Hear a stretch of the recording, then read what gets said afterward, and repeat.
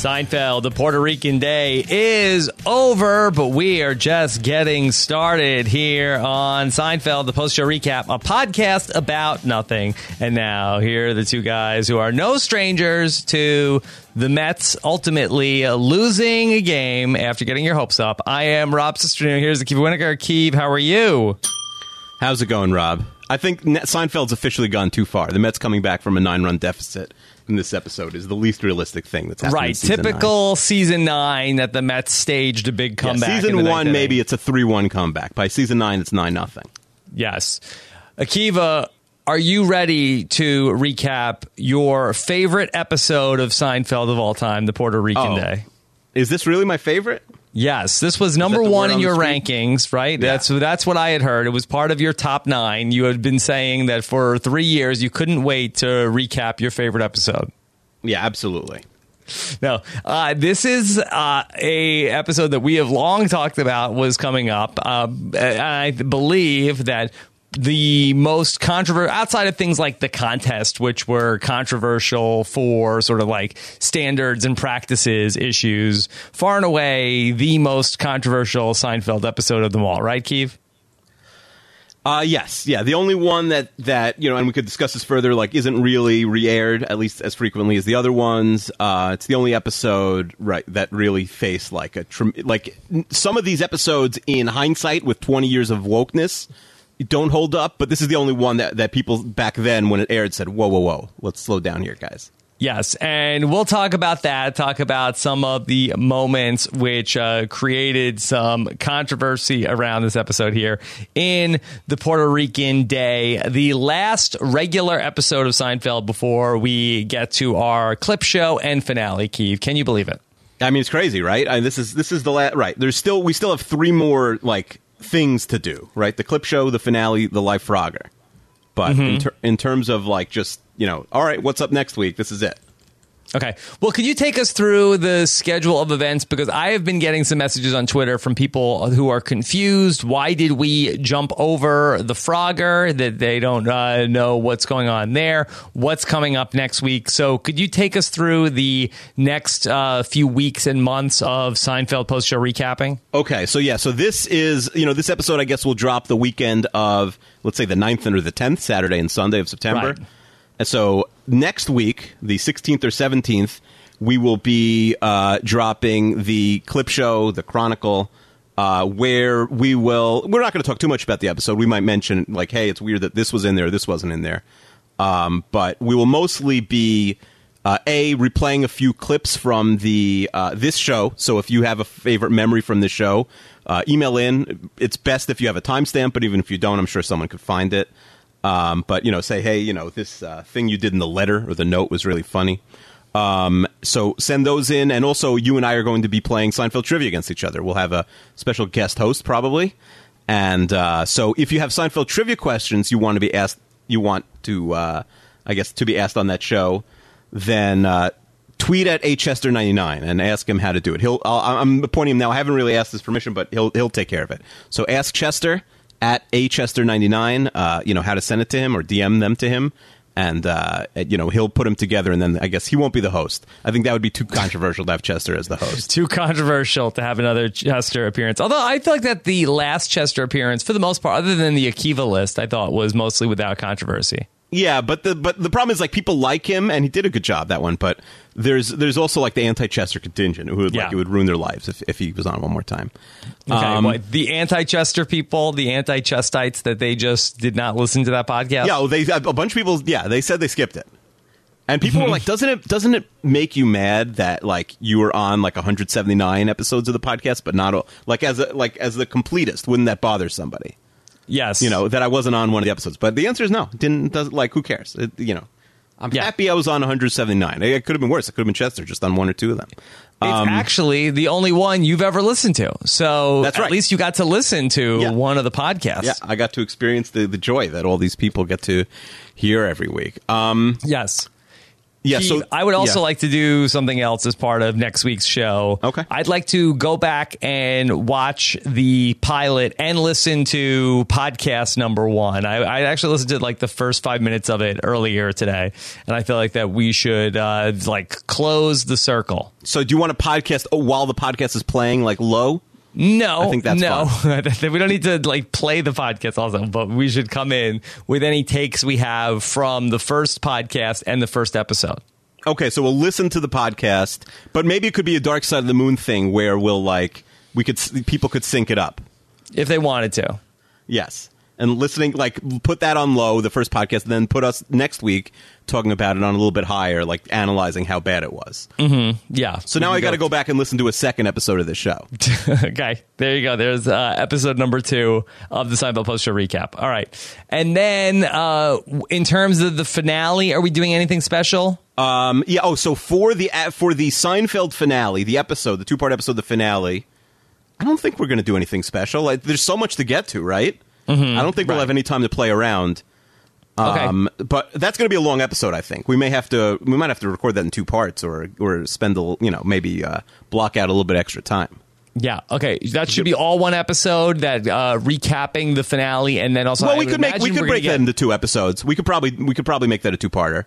I feel like we're going to get a lot of finale feedback, like in terms of like people answering people's questions. Yes, there will be a lot of finale feedback. Just about the episode. How come this was in there? How come that wasn't in there? There's a lot to discuss there. So you want to make that 2 parts? We could make that 2 parts. Let's talk to Scott St. Pierre, but I feel like that just the mailbag for the finale could be an hour. Yeah. We also have a lot. We do have that extra week to play with. So because I think that's going to be the 21st. And then Curve doesn't start till the 1st. So we do have 1 week if you want to play with. Yeah, okay. Maybe we'll just do like the mailbag after the finale. We'll end the episode, and then we'll come back and maybe do mailbag feedback, stuff like that. It's the week of the 28th. Right. And so then just yeah. Because then we'll be able to comment on the episode, and then people could write in the mailbag and weigh in on what we talked about. That's true. And then maybe we should have done that every week and like be stuck in a vicious circle. It would be 6 years to get through. Yeah, that's true. So that'll be the week of the 21st, and as you said, maybe the week of the 28th too. And then Tuesday, November 7th, at a place yet to be determined, somewhere in the greater New York area, could be Chester's house in Englewood, New Jersey.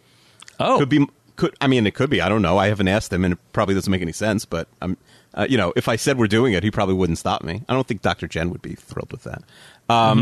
It could be in my mom's basement in the 5 Towns on Long Island. It could be anywhere. It could be like me and you at a Dunkin' Donuts somewhere. I don't know, but somewhere.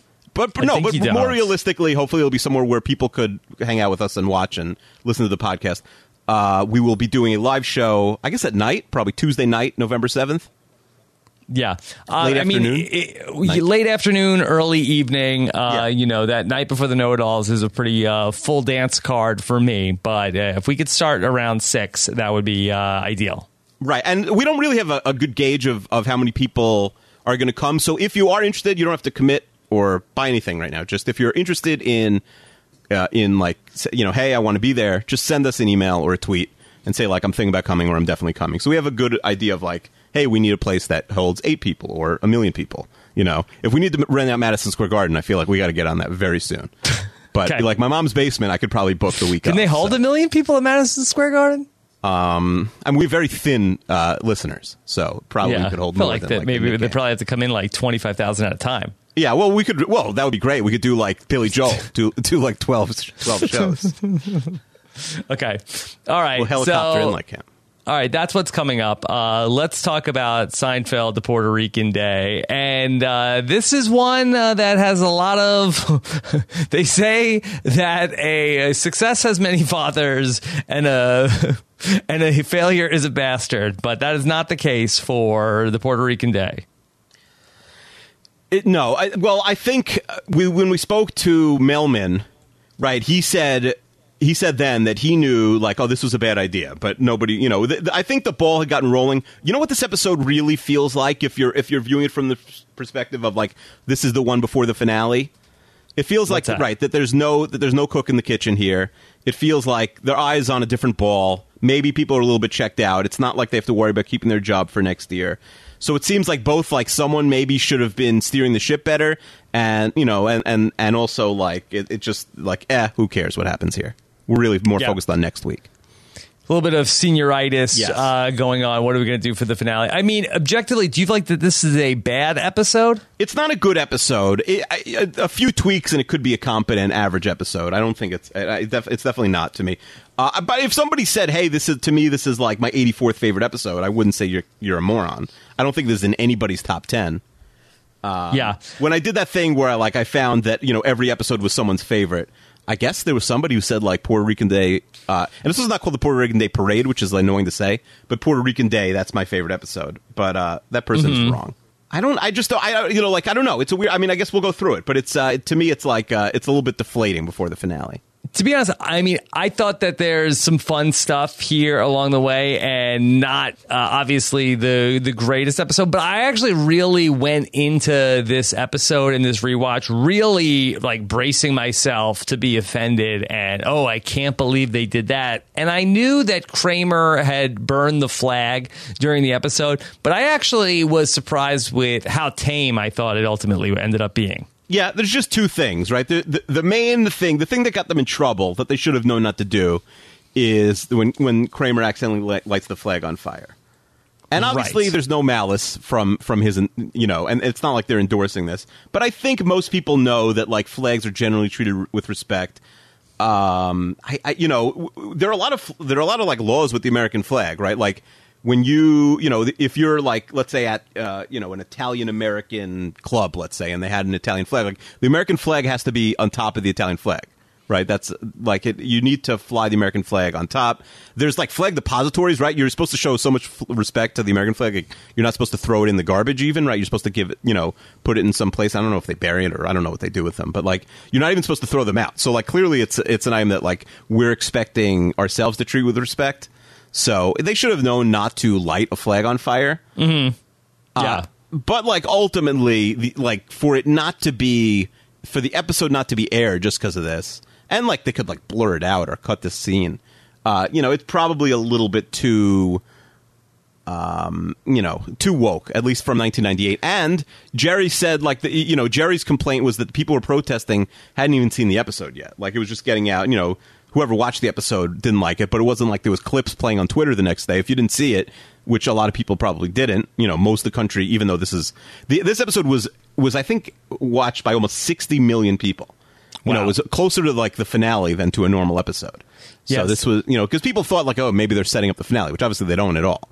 The only thing that they mention that's finale related, right? Not even mentioned, but at the end of the episode. Right, the absolute last thing is they're hey, where'd we park? Which is just a shout out to a classic episode, right, to the parking garage. Right, a little bit of a callback.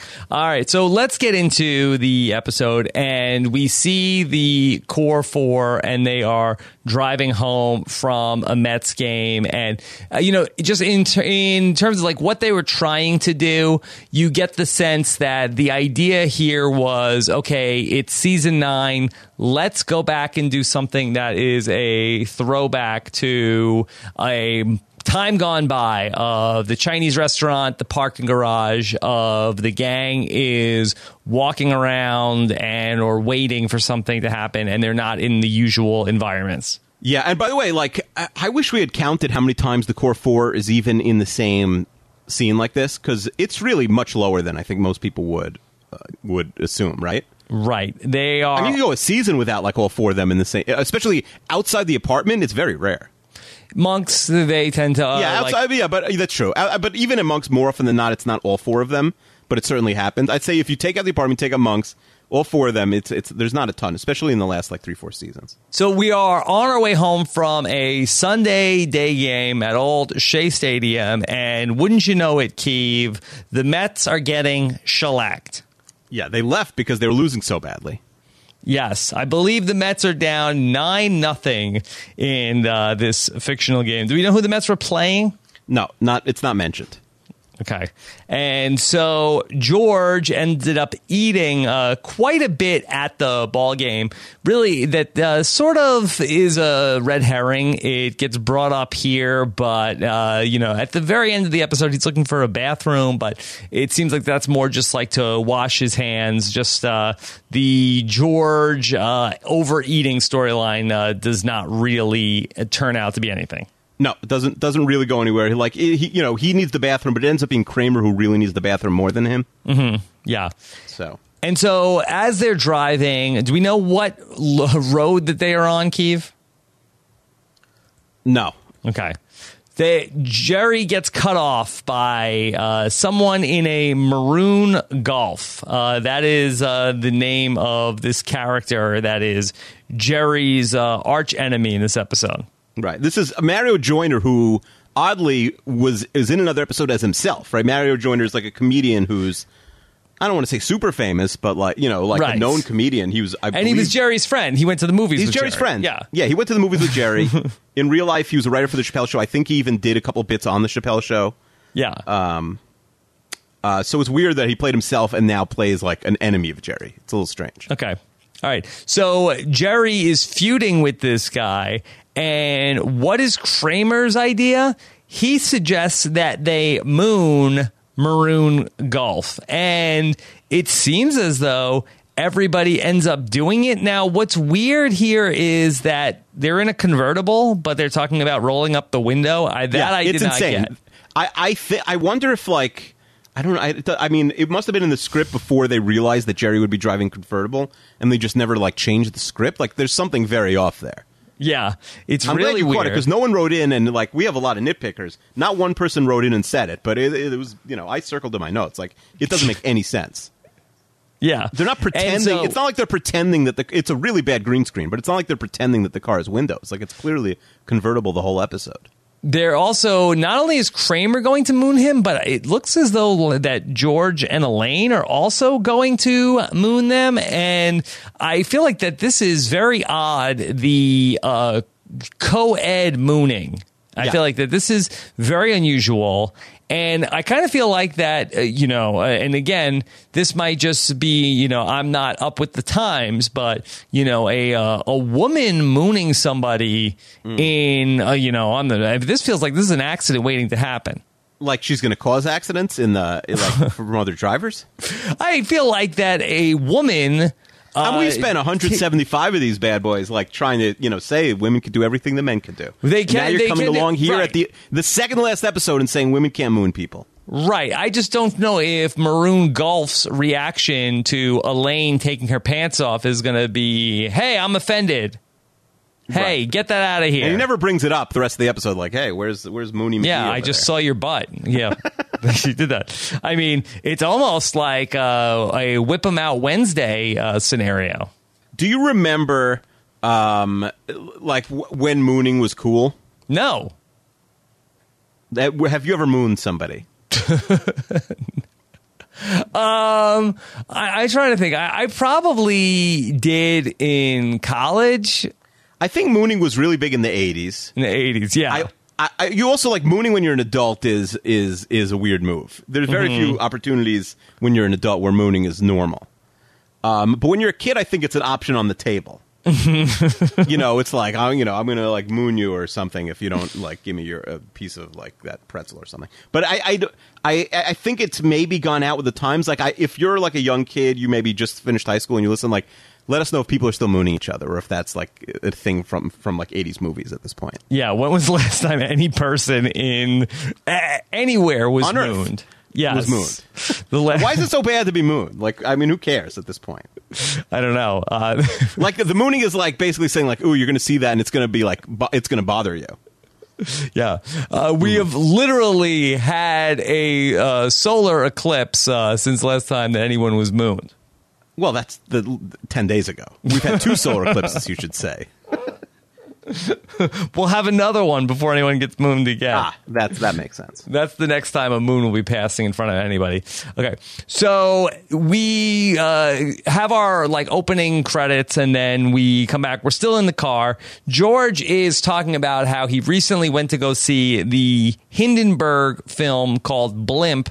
The Hindenburg story must have gotten greenlit after the success of Titanic there in 1997, Keeve. There really weren't a lot of cash-in to Titanic things that I think people thought. I mean, obviously, Titanic took a zillion years to make and was super expensive. But, you didn't see, a Lusitania movie. That would have been very interesting. Right. Or any other famous disasters. Right, plane crashes or boat crashes. Like, you could have seen a lot, or earthquakes. Like, I guess, earthquake movies were very big at this point in the late 90s. There was a lot of, like, TV earthquake movies and volcano. They had the volcano movies and the earth. But you're right. They didn't really rush in. But the fake Seinfeld writers did a good job here with Blimp. Yes. And so George got a big laugh because right in the middle of the movie, which is, you would think that would happen closer to the end when the Hindenburg goes up, because I don't know where you go from there. But George blurted out, "That's gotta hurt." And the audience went nuts. Yeah, I mean, it's all the timing, right? But I think that's a good line. Yeah. It's a little bit, I mean, the people are dying, right? Mm-hmm. Yeah. I mean, the thing about the Hindenburg, where it's different than the Titanic, is the Titanic hits the iceberg and then, hours go by before the ship is ultimately completely in the water. The Hindenburg, I feel like goes up pretty quickly. Right. It just catches fire and then that's like it, no? Yeah. Yeah. And, just to say it like a explosion in the sky, that's got to hurt. I don't know how many people would find that humorous, but, we won't quibble with maybe the reaction wasn't as great as George thought it was. Right. Maybe he got one laugh, but it was like someone next to him, so he thought it was a real hit. He thought he was killing. Or he got nervous. He might have gotten nervous laughter. Nervous laughter, definitely. All right. So we see the gang, and, it's very recognizable to us, I think, at this point, that we are on our default Seinfeld New York City street set, but we are in bumper-to-bumper traffic. Yeah. What do you think of the sets in this episode? Because it's certainly when they're driving before they get into Manhattan, it's very green screeny. Very green screen, but then we've just basically taken the default Seinfeld street and just packed it with cars. Well, this is a different one. It looks a little bit like the default Seinfeld street, but this is actually, in the inside look, they say it's like a lot in Universal Studios. Okay, so they went to a different place. Okay, but you could tell it is still a Hollywood lot nonetheless. Kramer, quickly is the one to realize, mucho trafico. We find out that it is the Puerto Rican Day Parade, Keith. Now, is the Puerto Rican Day Parade held, a specific time of year? I think most of the parades are. I think, isn't there a Columbus or an Italian one that's always in October? You would think it would be Columbus Day, yeah. Columbus, I don't know. But, I think the parades are generally, the Dominican Day Parade is, I think, a little earlier in the year. The Puerto Rican Day Parade is a little bit later, I think, than because this is March 7th. Mm-hmm. So I think it's normally in June. Yeah. But it's a real parade, and it's very festive. Do they still do all these parades in New York City? Absolutely. They still do them? Yeah. Absolutely. I mean, I would walk to I would when I worked in football, I would work in the city on Sundays, and they'd be setting up these parades every single Sunday. There's always a parade or a protest or a march. It's always Fifth Avenue or some other street being cut off. Yes, but everyone knows it. There's no way these morons wouldn't have known. We have to avoid the major streets on Sunday in Manhattan. It's insane that they got stuck. Right. I can remember as a kid, my dad not liking any particular parade. That was a lot of aggravation for the police department. Oh, right. Oh, I thought you meant as I don't want to bring my kids. You're saying it was work for him. It's annoying. Yes. And maybe I'm misremembering it. Maybe it was okay, well, that's overtime. That's good. But I feel that, no, it was more of a pain in the neck. And not any particular parade, just all parades. Yeah. And did you ever go? Was there a parade that you would go to? No, I was never taken to any parade that was outside of my town. Now, I always dread it. What about, you never went in for the Macy's parade, the Thanksgiving parade? No. My kids would like to go either beforehand or afterwards. They liked seeing the floats being blown up, a la Woody Woodpecker on Seinfeld, or deflated because it's so cool. Because 1 minute it's enormous and it's up to the 20th story of a Manhattan building, and 20 minutes later it's literally in a garbage carton. It's they roll them away, and one person could easily put it's nothing. Mm-hmm. So those my kids liked going to when they were little. I would bring them. But our school would make us go every year. It's usually the first Sunday in June. The second Sunday would be the Puerto Rican Day Parade. the first Sunday in June would be the Salute to Israel parade. So, like all the local schools, Long Island would make us go in, and I hated it because it's like a whole day. You're sitting out there. It's like you would march at 10:30, but then my dad, who's a teacher, would march at 3, and then my sister, who's in another school, would march at like 5 o'clock. Like, it's a whole day, and then you're just marching, and it's annoying, and then you're waiting for everyone, but you can't find people because, you know, like the cross street is the parade. Like, it's impossible to find people, especially pre everyone having a cell phone. It's very annoying. It was like I literally took the SATs the day of the parade just to like get out of going to the parade from school. Yeah, back when people used to take the SATs because they had to, not just because they lost their fantasy football league. Yeah. Oh yeah, if my wife said let's go to the parade, I'd be like, sorry, I lost the fantasy football bet. I'm going to the parade this year. All right, so we have Elaine and Jerry. Are the ones that say, "Oh no, it's the Puerto Rican Day Parade because the Fifth Avenue is shut down." Kramer gets out of the car and goes and checks it out. We have a moment where Kramer jumps into the wrong car and he says, "Well, all the streets are blocked. I think every Puerto Rican in the world is out here." And then he is in a different family's car, and they say, "Well, it is our day." And Kramer very embarrassed about that mistake. I think they're trying to like make it super like positive towards Puerto Rican people, but I just think everything they do is like a little bit forced or flat. Mm-hmm. Right? Like, it is our day. Like, it's almost like he says it almost negatively, like, I think every Puerto Rican in the world's here, but you know, not in like a really derogatory way, but in sort of a neutral way, so that the guy has to kind of correct him. Yeah.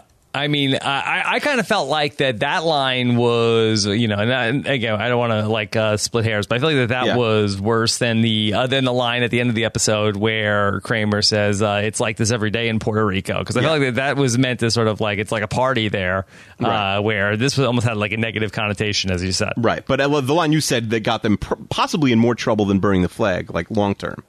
You know, short term it was the flag burning, but long term that's like probably the line that would be cut. Like, if I had to cut one of those things, I'd cut that line before I cut the flag burning. Yeah. So we have Bob Murphy making a cameo here. It's such a delight. Very, very nice to hear. And the Mets scored 2 runs in the 8th inning, I guess, getting it 9-2. And we see Elaine begin to discuss how she is going to miss 60 minutes. She hates to miss 60 minutes. It's part of her Sunday night unwinding ritual. Jerry does not like 60 minutes, that he can't wind down with that clock ticking. Keeve, where are you on 60 minutes? I'm not a big 60 Minutes fan. I mean, once in a while, I'll see something and I'll be like, oh, that's interesting. The problem with the internet now also is, like, if anything interesting happens on 60 Minutes, it'll just be, like, up on Twitter in 10 seconds. You know, it's like if anything newsy happens there, you'll just, like, you'll hear about it. You don't have to watch the whole thing. But sometimes it's like, oh, we got some interesting interview with like a dictator who no one's ever heard of, no one's ever heard from. So I like 60 Minutes. If I was like forced to sit down, I would watch it. But it's always, I don't like the ads. First of all, the ticking, it does make me a little nervous, like they say here. And I also don't. I like when like football's running late. And it's like 60 Minutes is going to be like from like 8:14 to 9:14. I'm like, good, screw 60 minutes. No, it screws everything up. Yeah. I got a few problems with 60 Minutes. Okay. Number one, okay, the show is called 60 Minutes. It's an hour show, yet it's a stopwatch. You're measuring seconds. No, it's not. The show's not called 60 seconds. If the show was 60 seconds, it would make sense. You got a stopwatch. It's not a minute. It's not a minute show. It's not on YouTube. It's not 60 seconds. So right. It should be like a clock does not tick that fast. Right. So it should be tick like that. Yeah. Okay. Because that's an hour. That's 60 minutes. Second of all, I think that the problem for me with 60 Minutes in 2017, too many people that should not be in high definition. Not to look. I don't want to shame anybody, but you've had a lot of people who have been on the show. Not even the late great Andy Rooney, but you got a lot of people that are maybe were standard definition news staples, and the HD. I don't know. That should be the one show a week they could do in standard in SD. Now in SD. Yeah, That's not a bad idea. for the fall season. That would be like, because what are they, like, they've been on for like 60 years, right? And like, what do they have to like promote? What if this year they're like, we're going to be the first show ever to go back to SD? I don't think they'd lose any viewers over that. No, they wouldn't lose one viewer. Yeah, so I think they should. Plus, like, half of their audience doesn't even have HDTV yet. Nobody's going to be like, oh, well, I guess I'll watch Megyn Kelly now because 60 Minutes isn't in HD. They have a lot of... Is Katie Couric on 60 Minutes? No, they do have like sort of like a wacko like panel of like, sometimes it's like, oh, and here's Anderson Cooper. It's like, wait, he's on this show? Yeah, I think Cooper's involved. Yeah, they have like a lot. You don't see much Kathy Griffin anymore in 60 Minutes. Though. Yeah, it's almost like SNL where it's like, well, hold on, is Alec Baldwin in the cast or not? Like he's on it. He's on it here today. I don't know, like, you know. So that's we're doing a lot of time on 60 Minutes today. Yeah. All our 60 minutes. Listen, the show's ending. If you have any more 60 Minutes material, Rob, it's probably the last time it's going to come up. So do it now. Yeah. Okay. The team for 60 Minutes: Steve Croft, Scott Pelley, Bill Whitaker, Norah O'Donnell. Oprah is on the team. Yeah. L. John Wertheim, Bill Owens, Leslie Stahl, Anderson Cooper, Lara Logan, Charlie Rose, Sharon Alfonsi, Jeffrey Faker, and you know, a cast of 1,000. Wertheim is the Sports Illustrated's tennis writer. I don't know if he's doing on 60 Minutes. Anybody. Okay, sorry. By the way, this is true. I like tennis, so I once wrote in and said, "What does the L stand in L. John Wertheim?" And he wouldn't tell me. Like in 2003, I emailed him on Sports Illustrated, and he would not respond. I mean, he responded. He was very friendly. I asked him a bunch of questions. He's like, I can't tell you what the L stands for. Yeah, it's probably something very basic, and he just wanted to seem exotic. You know, I once had a boss who wouldn't let me know their middle name. Like, I think we needed it. We like sometimes like needed it to send forms out or whatever. Mm-hmm. And I even like I became like friendly with her mom because her mom would always come into the office, and I asked her mom once, and she like, and her mom was about to tell me, and she shut it down so hard. It was like the only time I almost got fired. She was like, we was clearly joking, but she was like insanely furious. Yeah. By the way, L stands for Lewis. He must have like, it's 14 years ago. The gig is up. He doesn't. Why is that a bad name? Google That's my dad's name. Why, Google got him. Yeah. Why can't you can't say that your name is Lewis? Yeah. All right. So the gang is trying to get over. There's an alleyway which might lead them out of this traffic madhouse. And so the gang is trying to get over. George is like trying to like stick a hand out. Elaine ends up flirting with the guy. They end up moving over. But all of a sudden, out of nowhere, here comes Maroon Golf to block the way. The same guy from the freeway that Jerry got into the encounter with, that everybody mooned him. That didn't seem to bother him for whatever reason. And the thing that annoys me about this episode, Keeve, Maroon Golf seems content to spend the rest of his earthly time blocking this alley from Jerry.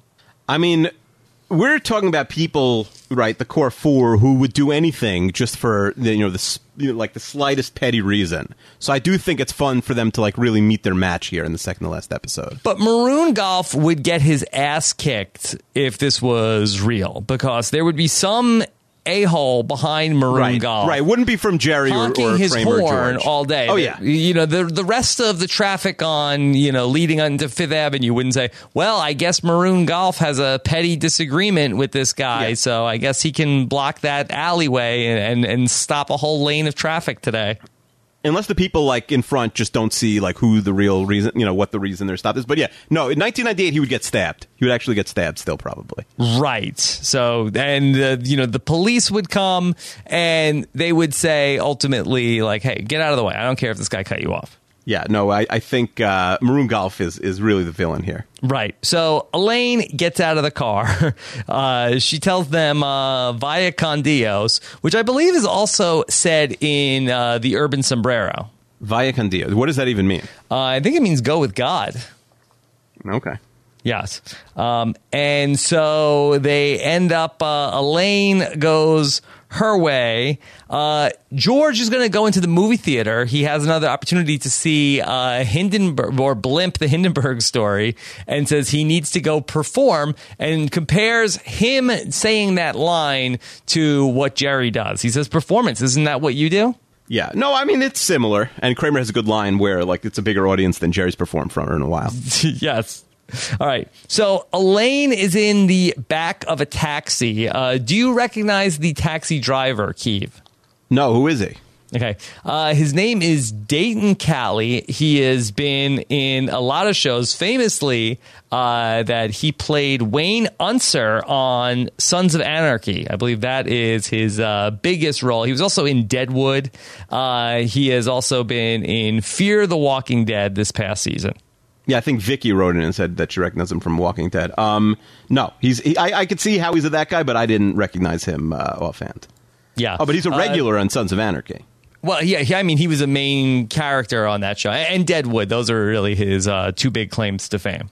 What about John from Cincinnati? He was Steady Freddy. Did you watch John from Cincinnati? No, but I feel like, he was the reason it sank. There's the reason if you're an HBO series that doesn't get a second season, like something's always gone horribly wrong. Yeah, because like if you're good, then they'll give you a second season, right? Let's write nobody the watched book, The Wire. Keeve. Let's write the book of HBO dramas that didn't get a second season. What went wrong? Like we'll have. Let's do. I mean, what about just Vinyl? like a one-off podcast like next year? Could we get Alan Sepinwall to do an interview with us? I 100%. Sepinwall would love that stuff. Yes. Okay. So besides from John Cincinnati, what do we have? We got Vinyl, which was like Chester's favorite show. That got canceled. For real? I think he loved Vinyl. Yeah. So John from Cincinnati, I think, and also if you get 2 seasons with HBO, you usually get like 8. Mm-hmm. Yeah. What about the horse show? Was it called Luck? Oh yeah, Luck. Oh yeah. Well, they had a lot of problems. They killed the horse, right? Well, right. Luck actually got a second season, but then like all the horses started dying. So they actually canceled it mid-second season. Yeah. I don't know. What are the other like? We'll go through it. Yeah, the other, like Freaks and Geeks type shows. Yeah. Well, we're not going to talk about comedies, only dramas that didn't get a second season in this book. Oh, the HBO comedies that get canceled after 1 season are like a bomb. Too many.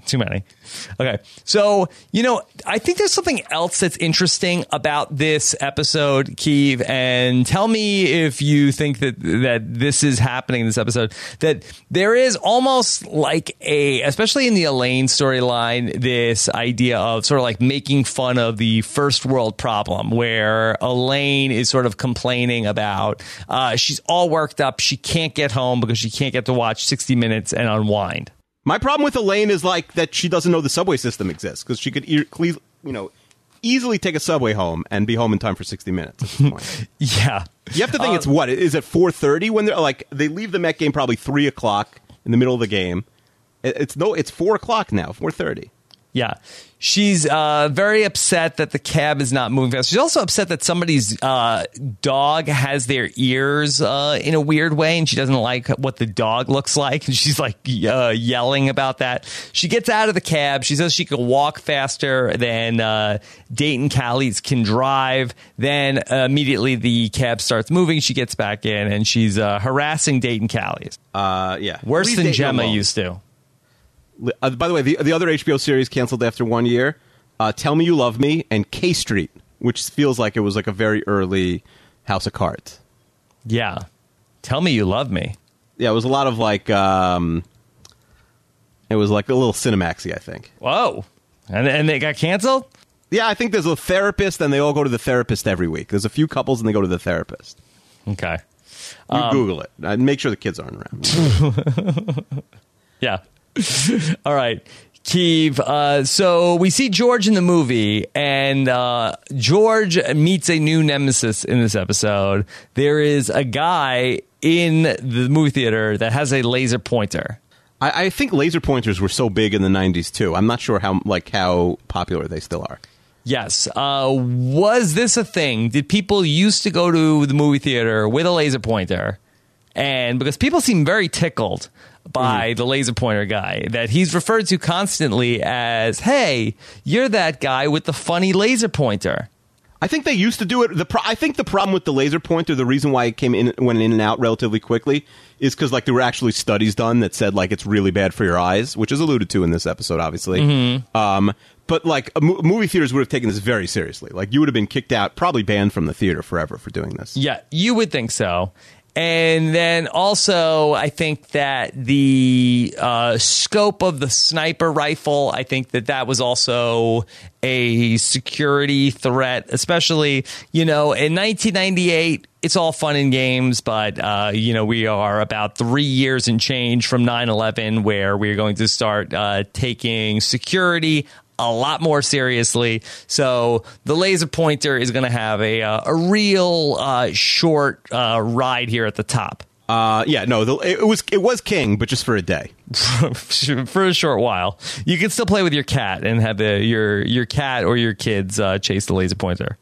I think my kids even have one, but I think they're not as strong anymore also. Like the kitty ones are not as strong. Okay. All right. So George then goes into the concession stand, and then he talks to the laser pointer guy.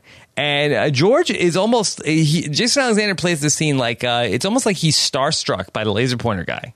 Right. He's like there's a weird jealousy thing for the laser pointer guy. Do you know what? It's like a weird little thing also at the end of the scene. What's that? He's talking to the laser pointer guy in the lobby. First of all, buying a lot of candy in the middle of the movie is an insane move. Yes. You buy your candy before the movie starts. Right. Now, is it possible that laser pointer guy was doing the laser pointer during the coming attractions? Is that possible? Oh, yeah. Maybe he was like, he wanted to get in there early. You got to get a good seat, right? To do like, you need the optimal laser pointer seat. So you could be right. Now it's like, oh, this is a break. This is too serious. I'm not going to do the laser pointer now. I'm going to load up on some sugar. So that's not a crazy idea. But then George says to him, like, when he's bothering him and you realize, like, the laser pointer guy's not super interested in George, he's like, I'm going to leave you to your meal. Mm-hmm. Now, George just said a few minutes ago that, like, eating 10 hot dogs at a ball game doesn't even count. But eating candy at a movie theater is a meal now? We have to ask Banya. Yeah. I don't think this is a meal. So George, when he talks to that guy, he says, "Excuse me, are you the guy with that funny laser?" And the laser guy is offended. He says, "The laser's not funny. I'm funny." And I do feel like that there is, and George will then burn him later in the episode and say that you're just a prop comic. I do think that there is some meta commentary on the idea of a person that uses a device or tools or props, that are they funny without those, and sort of the struggle that they face. Yeah, no, it's pretty blatant, right? I do think that's like a battle that I could see Jerry, who's a very, he's a real stand-up comedy purist, this would bother him, but I do think the prop comics are pretty much done. Mm-hmm. Yeah. Like even what would be alt comedy now is mostly like talking about different things. They're not using props, right? Nowadays, especially since so much more comedy is like, podcasts and things like that are just audio and not even visual. So I don't think like who's the most famous prop comic now from Carrot this generation? There was Carrot Top and there was Gallagher. Who is this generation's prop comic? I can't even think of them.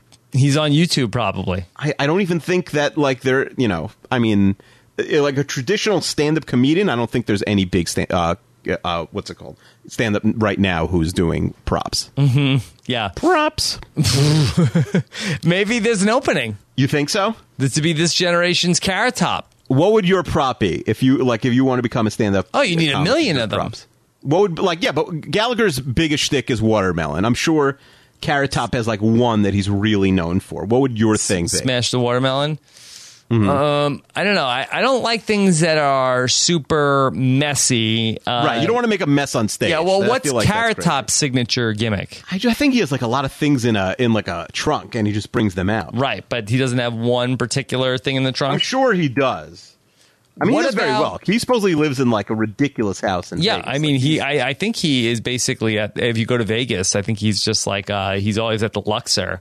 Now, what about a person with a marionette or a puppet? Is that a prop comic? Right. So I think puppet is a different thing. That's more respected than the regular props, but maybe less respected than someone who's just going out there and telling jokes. There are musical comedians. The truth is, a few. If you count that as a prop, that's I big. think That like the I was going to say Simon and Garfunkel. It's Garfunkel and Oates.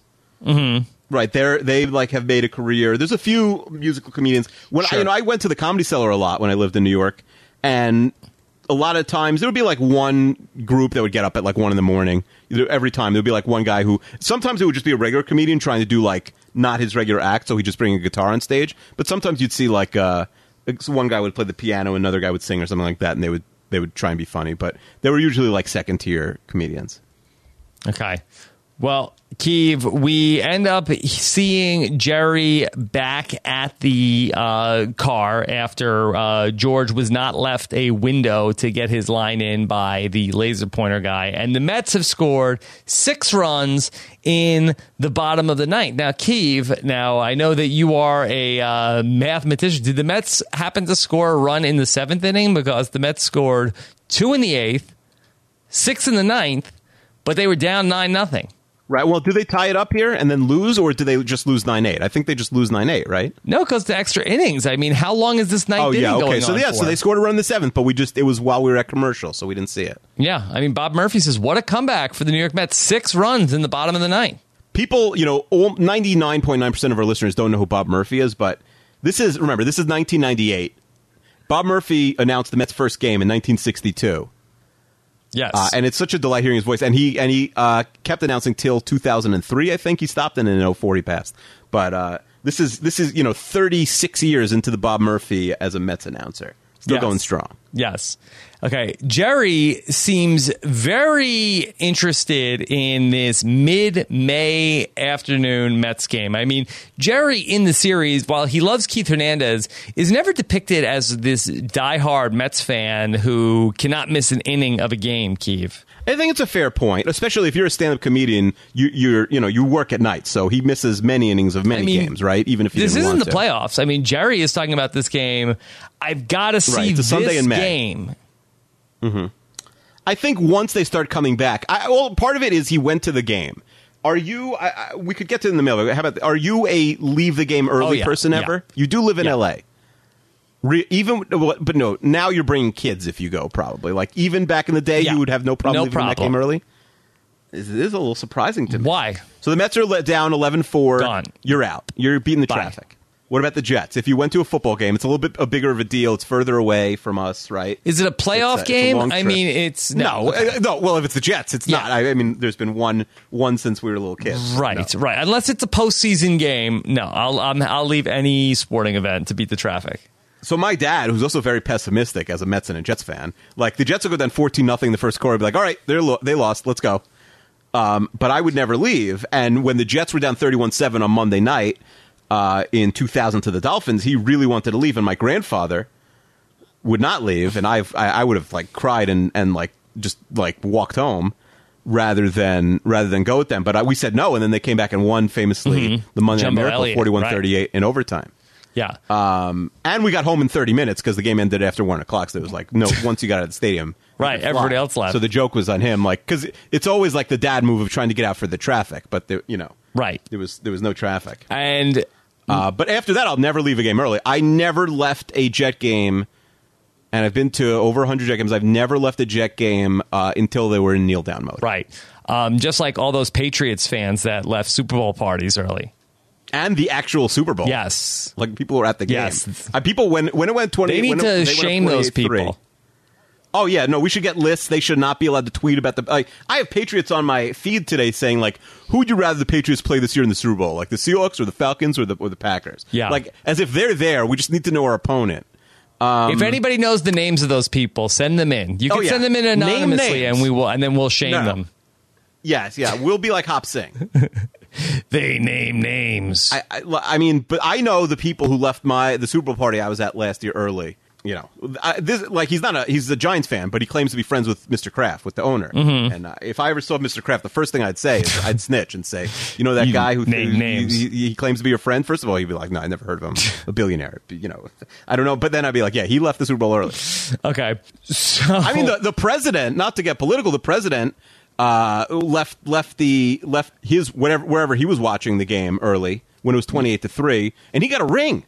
So maybe it's not so bad. I feel like that of anything that you could say, that I feel like that is not in the top 10,000 complaints that somebody should make. That I don't think that he ever. I'm not complaining with the president. I'm saying that live and die with the New England Patriots. No, he's not even. He doesn't claim to be a Patriots fan. I'm not even criticizing him for that. I'm saying like they're saying we don't care if people left early. The Patriots, like, we'll give you a ring even if you left early.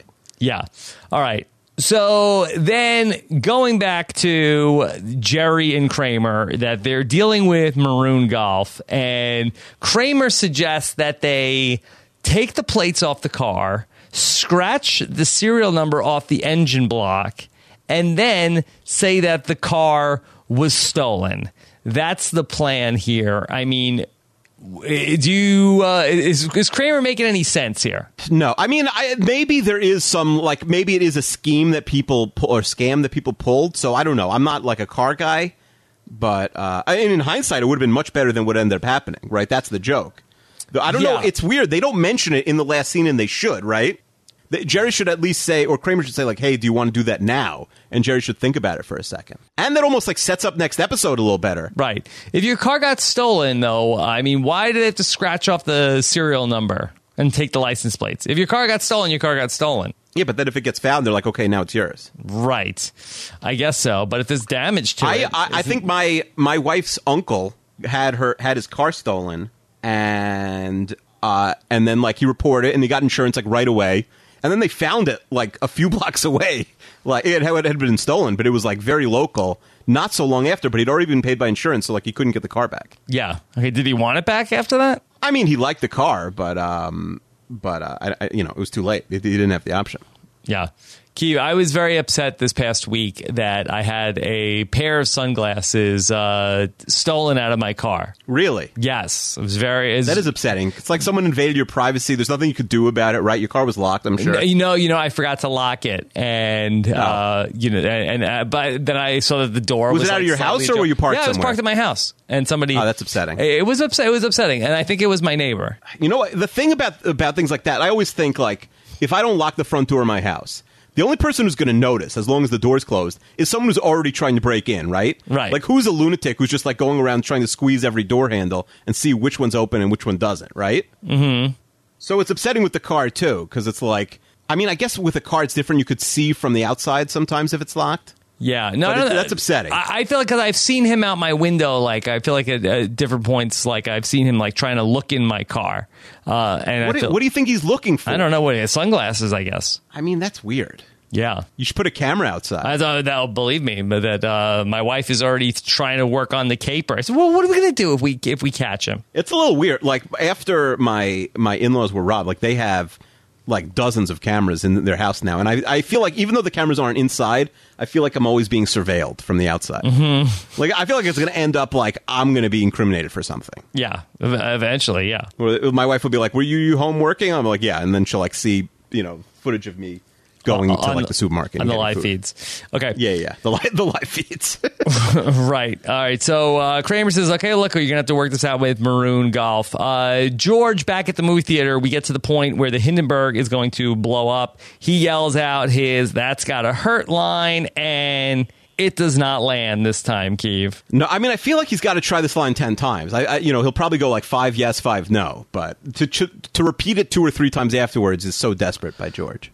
Right. And nobody is laughing. Laser pointer guy is really killing it. The women that George is talking to say that, oh, he's so funny. I never meet anybody who's funny. I don't even care about looks. All I care about is a sense of humor. I feel like that George meets a lot of women who say things like this. Well, the only women who are going to really meet George are people who don't care about looks, right? Well, I think a lot of people would meet him. I mean, like, to actually have conversations with him. Yes, but I mean, these are 2 women that he's just overhearing their conversation. Right, they don't know. They're not saying it to him, correct? Right, and George yells out, "Damn you, laser guy, you had to grab it all with your lowbrow laser shtick. You're just a prop comic. Where's the craft?" Yeah, and again, this is like a meta commentary on the prop comics. By the way, I was thinking about the prop comics, and like, because I said like that podcasts have taken them away. But how about this? Gallagher once walked out on WTF in the middle of the podcast. Why? Right. So I guess like maybe the prop comics just can't. They're like they can't handle this new podcast universe. Well, why? What was Mark Maron saying to him? He was just asking him questions, and like Gallagher was getting. It was years ago, so I listened to it, but I don't remember what the like incriminating thing was. It was nothing too bad, but Maron asks like tough questions sometimes, and he got mad and he left the room. Yeah. Okay. And then the other one we mentioned, Carrot Top, was on one of my favorite shows, Hollywood Handbook, and like.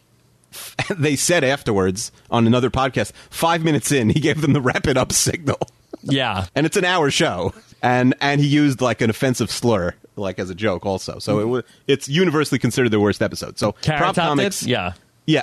Well, Carrot Top's episode is universally considered the worst episode of Hollywood Handbook. I'm going to listen to it tonight. Prop Comics, it's if it's still up, yeah.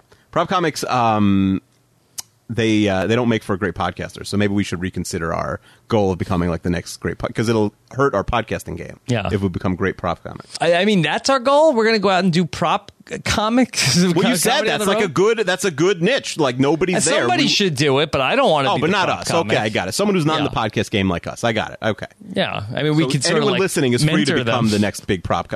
Should that be like a show on like a really deep cable channel, like America's Next Best Prop Comic? How about this? If there is an aspiring prop comic out there, they can come to our live finale party, and we will give them 10 minutes. Oh, they could open for us. They can That's open good. for us. That's not bad. But the problem is they're going to tank. Like an aspiring prop comic. I can't think of anyone who's going to tank it'll be harder. like when Jerry tried to tank before Banya went on. Yeah, and they're going to sabotage us. We're going to get up there like, how about the Frogger? Boo. What's the deal with the Frogger? So then we go back to Kramer that he is working a deal out with Maroon Golf. He negotiates a peace treaty. So Jerry has to do an I'm sorry wave. Maroon Golf will move out of the way. And so it works. Jerry does the wave, the apology wave. He tries to drive into the alley, and then Jerry stops to monologue for a moment after George pops into the car and says that he was not sorry and that Maroon Golf is a jackass. And then here comes Elaine with Dayton Callie coming out of that alley. Now, earlier in the episode, this alley was described as a one-way going towards where they were, right? Right, yeah. So I don't know why they're so down on Elaine for going through. Like, had Elaine gone through the alley and it was one way and they drove the wrong way, I can understand them being upset with her. But I don't understand why. But they're the ones you're saying who are going to drive the wrong way ultimately. Right. And possibly get a ticket for it. She may have saved them a ticket. She could have. Right, and they blame Elaine, but there's 6 cars right behind Elaine also. Mm-hmm. Yeah. And also, it's insane for him to, like, jeer at Maroon Golf until he's, like, 80% of the way gone. Right. Like, Maroon Golf could still, like, crash into him, sort of block him. Like, you got to, like, break. It's a running back who's sort of, like, high-stepping before he's even got past the first line of defense. The Leon like, you lap. high-step when you get to the 5-yard line. Right. So, meanwhile, Elaine sits in the cab with Dayton Callie, and again, she's upset, and he says, oh, you knew what to do. You're so smart. You went to college. Elaine says, hey, look, I went to Tufts. That was my safety school, so don't talk to me about hardship. Now, again, I think that this does speak to the theme of the Elaine storyline, where that Elaine just seems to have this sort of, she's not living in the same world as Mr. Cab Driver. Yeah, she's a 1%er. Yes. Her problems are about missing 60 minutes and going to safety schools, while Dayton Callie is out here, in the tough streets. Yeah, slinging it 12 hours a day to make a buck. Right. Not like Elaine, who wastes all this money and time at Peterman. Anyway, back on the street, Elaine has now reunited with Jerry. And so with Maroon Golf, Elaine starts to explain the backstory of her and Jerry's dating situation. And Jerry knows that this is a bad idea. Yeah, but Maroon, I do like this where he's like, oh, so he was a jackass to you. That's why you broke up with him. And she sort of like nods. Yeah. Yes. Okay. George is also being harassed by the laser pointer guy. The laser pointer guy, even from earlier, has now followed him. We never see the laser pointer guy again in the episode, but he's just like in some like bookstore depository, just constantly harassing George the rest of the show. There's no deleted scene, but really, I think like we should have a better ending to this subplot for sure. Yeah, it'd be good to know exactly where he was stationed the whole time. Even at the end of the episode, he's still putting the laser pointer on George's butt. And so Kramer is the one who ultimately gives George the warning. Don't let the laser pointer touch your eye, because if that thing touches your pupil, it's going to go up like the Death Star. That's a Star Wars joke, Akiva. Oh, I did not catch that. Yes. Kramer needs to find the bathroom also. I was very concerned this week that the Star Wars 9 director got dropped out. Yes. Uh-oh. Now I think I might not see that film. Are you volunteering? No, but I do think like they keep firing these directors. And again, I've never seen a second of these movies. Why don't they fire the person who keeps hiring the directors that they need to fire? It's like if a GM hired like 6 bad coaches in a row. I feel like, aren't they out at a certain point? The problem is, I think that people like want to come into Star Wars, and again, I don't follow this super closely, but I think people want to come into Star Wars and they want to find somebody who is like, ooh, this is a good name. This is a person that did something edgy, and then they come in and then they want to like put their own like original stamp on Star Wars, right. and then the executive producer are like, no, like this is exactly how we do it here. This is like a very like time honored thing, and then they get fired. Right. That it's like basically like Sandy Alderson, can't work with Wally Backman because he's going to be too much of a loose cannon in terms of executing his brilliant vision. Right. They think they want someone original, but ultimately they just need a yes man. Yes, they need a middle manager to work with corporate on getting that next Star Wars merchandise vehicle out. All right. This has been Kiva Talk Star Wars, the first and only segment in the history of the podcast. We did it by the end. Okay.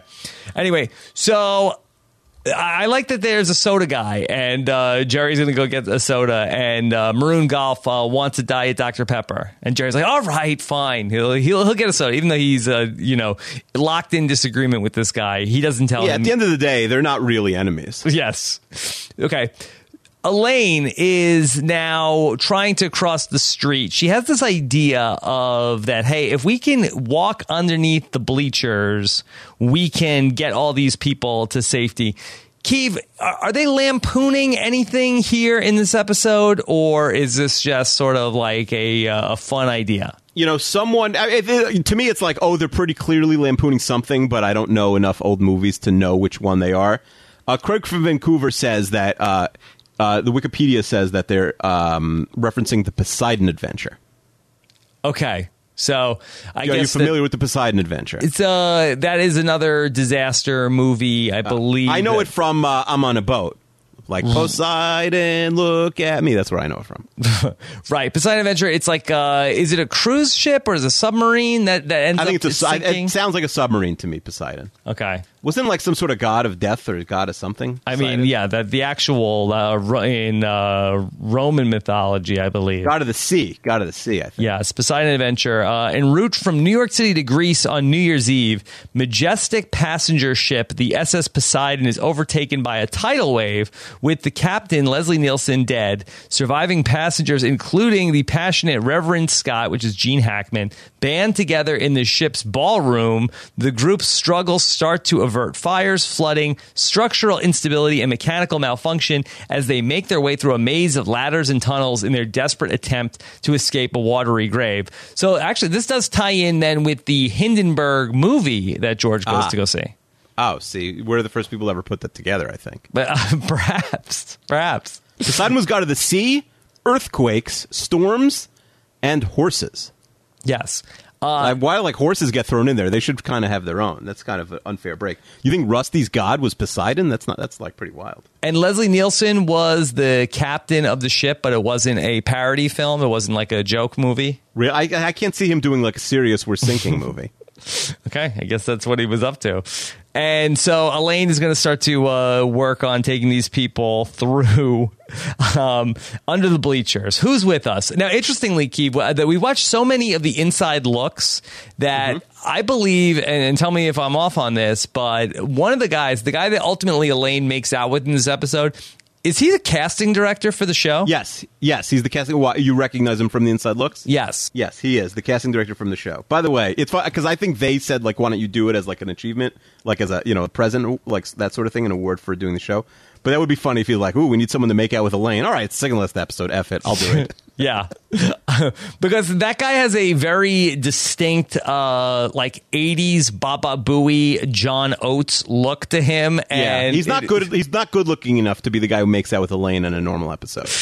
Right. I just remember that guy, like, because he has like a very unique look from the inside looks, and then I said, "Oh, that's that guy." Well, that's interesting, and that he cast himself. I wonder if somebody dropped out and he was just like at the last minute had to like maybe he took his eye off the ball with casting everybody for the finale. Yeah, and maybe they like because I think the makeout was not scripted. I think in the inside look, the director tells them to do it. Oh, okay. Not that they were like making out and they got busted. Like I think the director or said that he improv'd it. Like, hey, no. Like I know I'm not an actor, but wouldn't it be a great improv if I made out with you? Yeah. No. The director told him to do it, but I guess he got right place, right time from Mark Hirschfeld. There you go.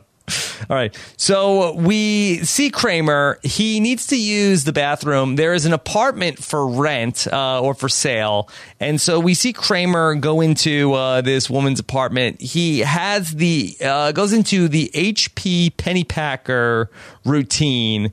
Keeve, did you like the return of HP Pennypacker? Yeah, he makes me smile. I like the wealthy industrialist, like as if someone would say I'm a wealthy industrialist as opposed to an ordinary industrialist and philanthropist. Yes. All right, what you're asking me though, like after 176 episodes, I can tell your tone. I don't think you like it. I don't know. It's just weird. This was the only place that he could have used the bathroom. Like the fact that the whole gang ends up here and there's no, like, it just seems like coincidentally, all three of them end up with the same idea of going into this person's apartment. Maybe Jerry. It is hard to find a bathroom during these parades, though. The stores are all closed. Sure. It's really hard to find a bathroom. But all three of them. Right. I mean, they might have seen each other go in, right? One of them is babysitting the car at all times till the end. Mm-hmm. All right. So, yes, I do like that Kramer asks now, I assume that there's a waterfall grotto. And she's like, no. And then he asks for a bathroom, and then he asks for the absolute nearest one. Yeah, that's pretty funny. And he's like holding it in. That's pretty good. Okay. I do like also Elaine under the bleachers leading these people, and there is a pregnant woman, and Elaine asks about, we'll get you home to your husband, and the pregnant woman who is not married, Elaine says, I really respect that, and then immediately starts telling the older couple about how there's no father. Yeah, no, I like the going back and forth and the gossiping. Mm-hmm. Yeah. And then on the other end of the spectrum, there's a priest who is slowing down. He says, go on without me. And then Elaine goes back and is telling people, all right, we can move faster without Father O'Gimpy. And he also heard that. He's 2 feet behind them, yeah. Right.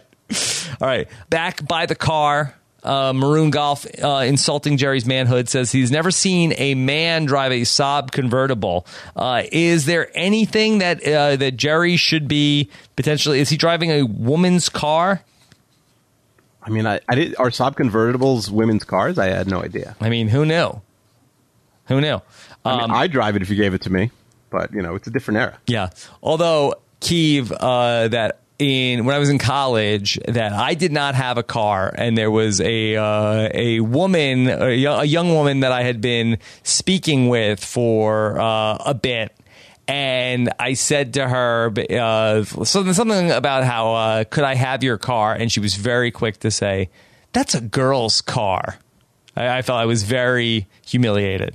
Wait, so you wanted to borrow it like once, not to like no, keep not it even forever. to borrow. I think we were just like joking around about oh well, then I can have your car or something like that. And she's like, why would you want it? It's a girl's car. Yeah, I know who she voted for. I think the Yeah, and like that relationship did not last. No, like that's not Nicole. No, right? no. Okay. She might say something similar, but I was very. But but the truth is, when people say something like, she probably just wanted to like end the conversation with you, or not like to give you her car for whatever reason. Maybe, and that was just her excuse. Yeah. All right. So George comes back. He has some reflective glasses, which he feels like will defend him against the laser pointer. But Jerry points out, well, what if the laser pointer gets in the side? Will it just bounce back and forth off the mirrored glasses? I wouldn't think so. No, I don't think you have to worry about the side sort of. Although it is a weird thing, because I wear glasses, and sometimes I wear like small glasses, and you do have like that blind spot. So I get they could come in not literally from the side, but maybe like from underneath. Yeah. So Kramer comes back from the bathroom, and that he is draped with a Puerto Rican flag around him, and he loves the Puerto Rican Day Parade. I mean, Kramer is very pro Puerto Rican Day Parade. He says the sights, the sounds, the hot, spicy flavor of it all. It's caliente, Jerry. Yeah. He's trying to be as respectful as possible of this parade. Yes. Jerry, again, very excited that the Mets have men on base. He does ask where you're watching the game, and then that Jerry ends up at the woman's apartment. And so Jerry is now watching the baseball game from this lady's house. His name is Kel Varnson. Has Kel Varnson been established yet? Is this the only Varnson in the whole series? Yeah. I don't like Kel Varnson.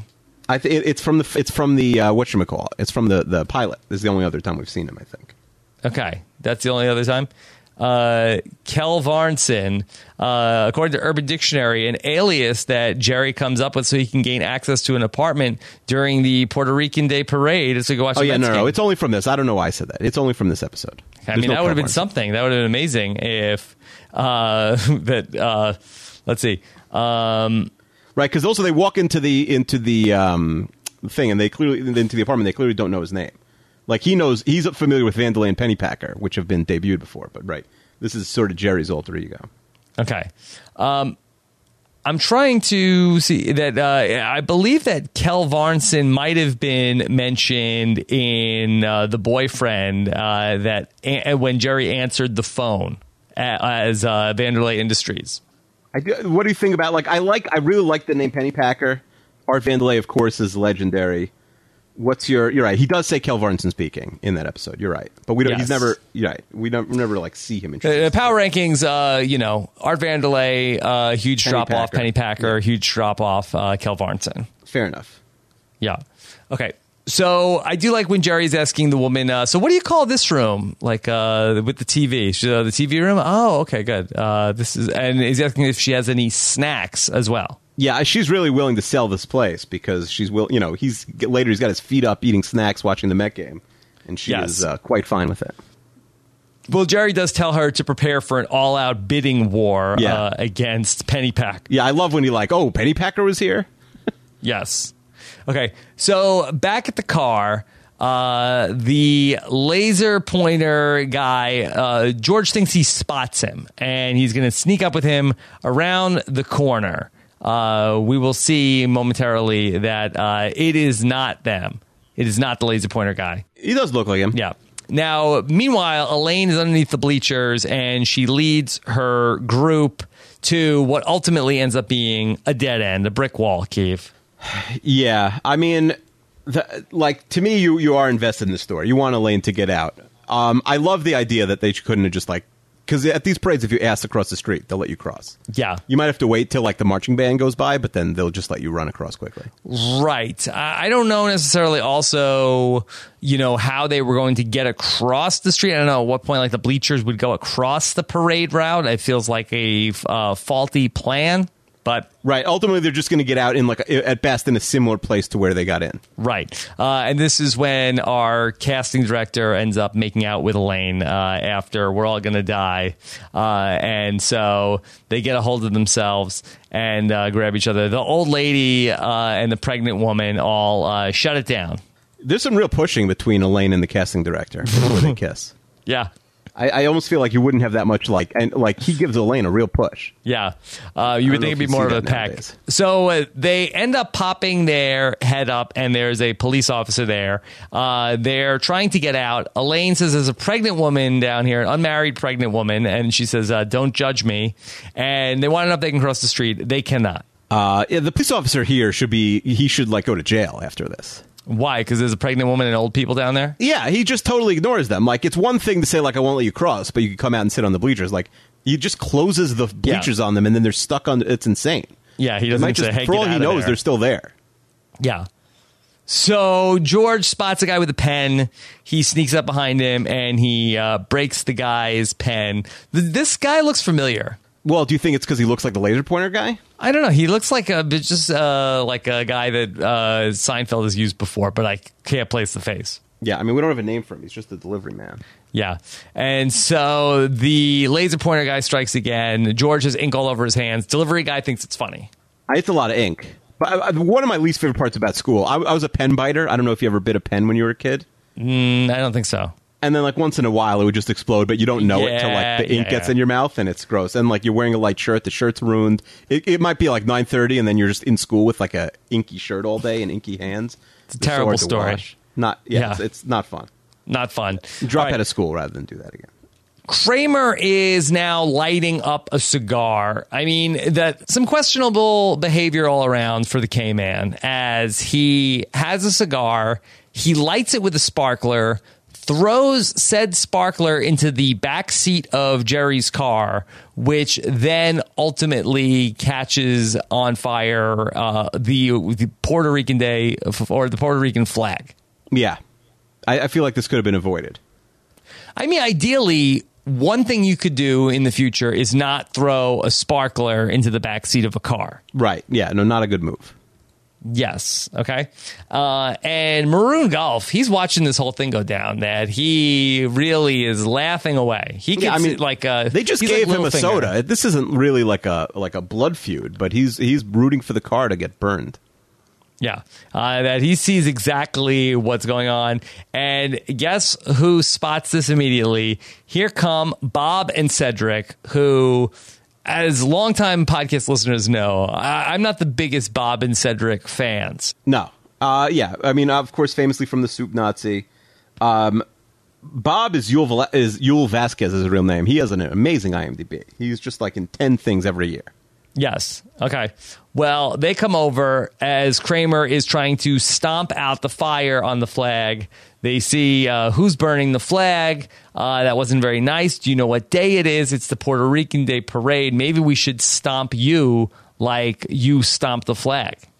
Yeah. Also, Bob is Ruben the Cuban on Sopranos, so he can play any sort of Latin American actor. Okay.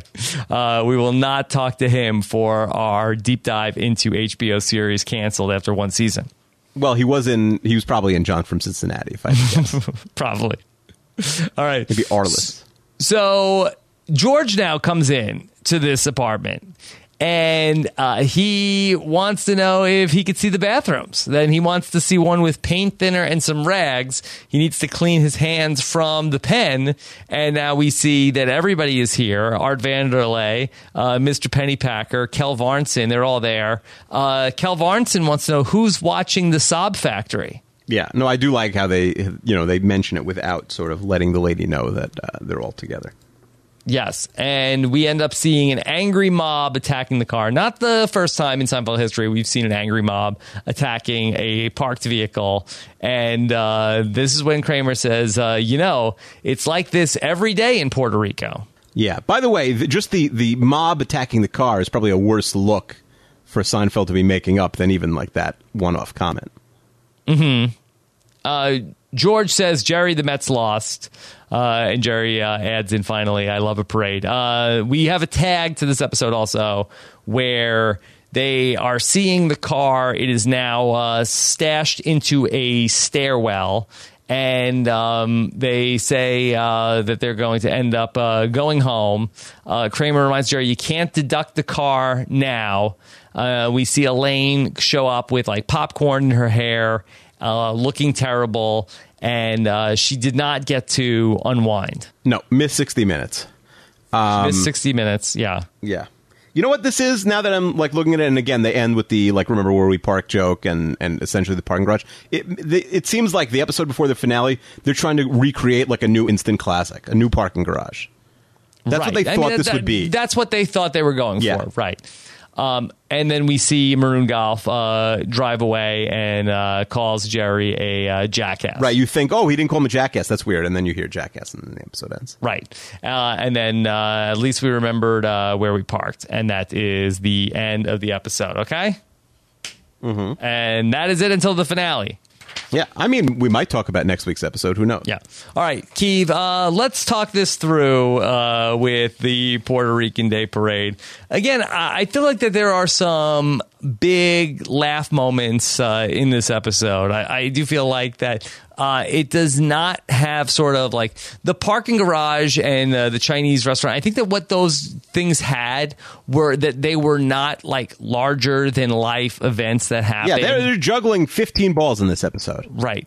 Those episodes were sort of that they were bottle episodes, but they sort of like lived in the world of reality where this was like this bottle episode. I guess the Subway is another one like that. But it tries the season 9, the bottle episode. That's what you're saying, right? But they sort of like combined the bottle episode. They got that, but then with the otherworldliness of season 9, there was too much. Yeah, and a little bit like, ooh, these are modern things, like the laser pointer. Mm-hmm. Yeah. All right, Keeve. What about Jerry here in this episode? That he is into it with Maroon Golf and wants to watch the Met game. Yeah, I mean, listen, I love a Met game. I could certainly identify with this story, being stuck in traffic and leaving a Met game early or trying to get home to see it. And also, the Maroon Golf stuff is fine, but to me, there's no great laughs had from Jerry. I give it a C+. Not even for Bob Murphy? Do you give it an A? Yeah, you know what? A B- for Bob Murphy. B-. Bob Murphy was a B- announcer. No, just kidding, because Bob Murphy's name started with How dare you? How dare you? I was annoyed, but like the problem with Bob Murphy was by the time I was older and listening, like he didn't have his A game anymore. And their second announcer, of course, was Gary Cohen, who was so much better, but he only got to do he didn't get to do the key innings, right? He didn't get to do the eighth inning. So even as a little kid, it bothered me so much. Like, how come the it's out of here guy doesn't get to do the important innings? Yeah. I didn't know enough at the time. Bob Murphy, you feel like it was bad? Bob Murphy wasn't good? He wasn't bad. He just he was probably too old to still be doing the games by the late 90s. Past his prime. Yeah, I mean, doing it for 36 years, and that was just the Mets. Like, he called the Maris homer and the Roger Maris homer in 61. Like, he'd been doing this forever. So I think by the end of his career, him and Kiner had kind of lost their A game. Mm-hmm. Yeah. This has been Robin Akiva talk about baseball, and only 3 other people know what they're talking about. So half the audience is basically. That's true. Okay. Keeve, all right, I'll go with the B- there for Jerry as well. What about George with the laser pointer?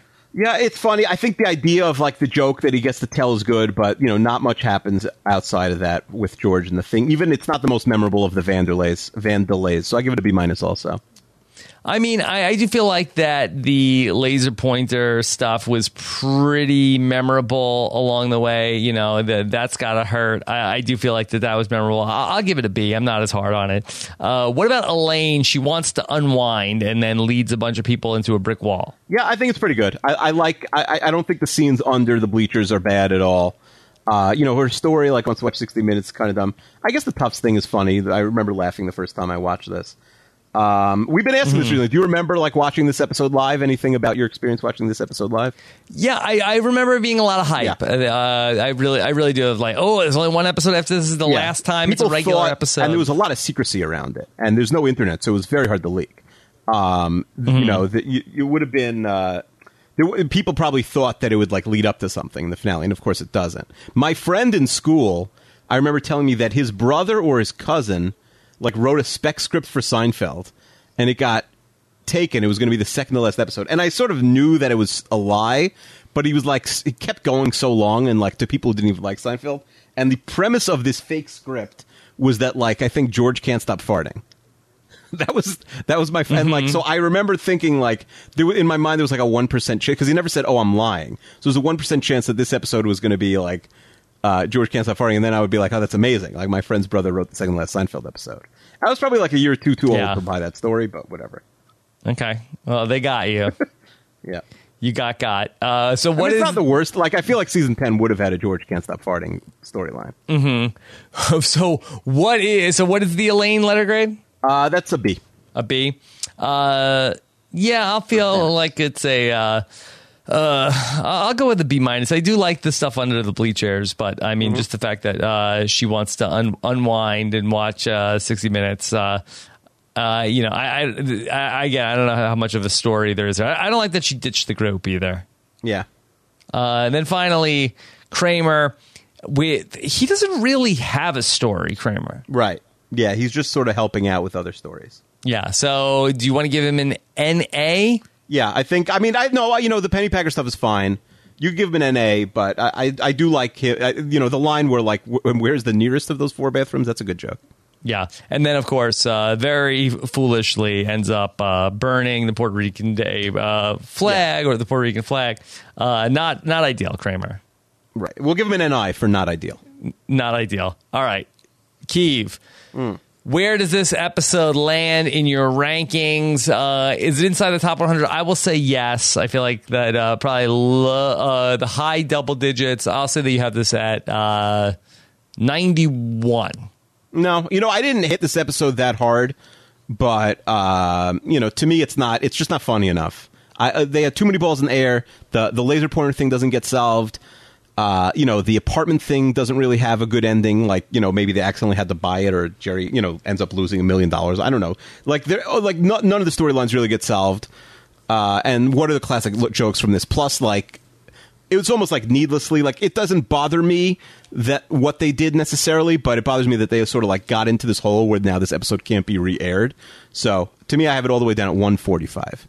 I think that with again, I wasn't again. I can't speak for everybody, but I thought that most of the offensive stuff I thought ended up being pretty benign here. It is benign, but also like they should have known not to burn the flag. And I'm not mad that they burned the flag.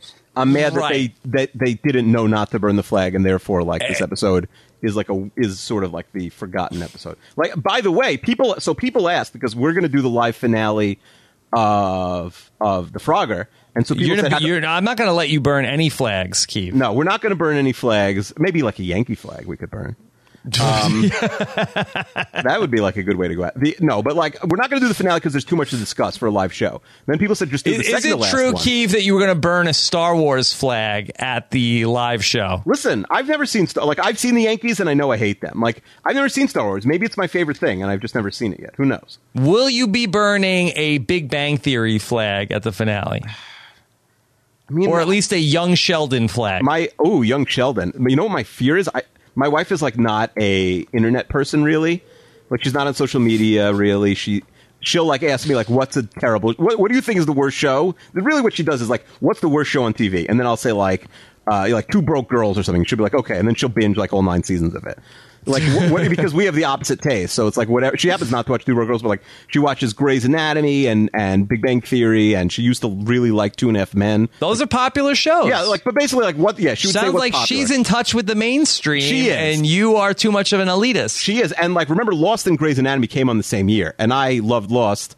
And wouldn't stay in the room and watch Grey's Anatomy with her. And she's like, now thinks that she was vindicated because Grey's Anatomy is literally still on, and Lost is, so many years. Well, it didn't get canceled.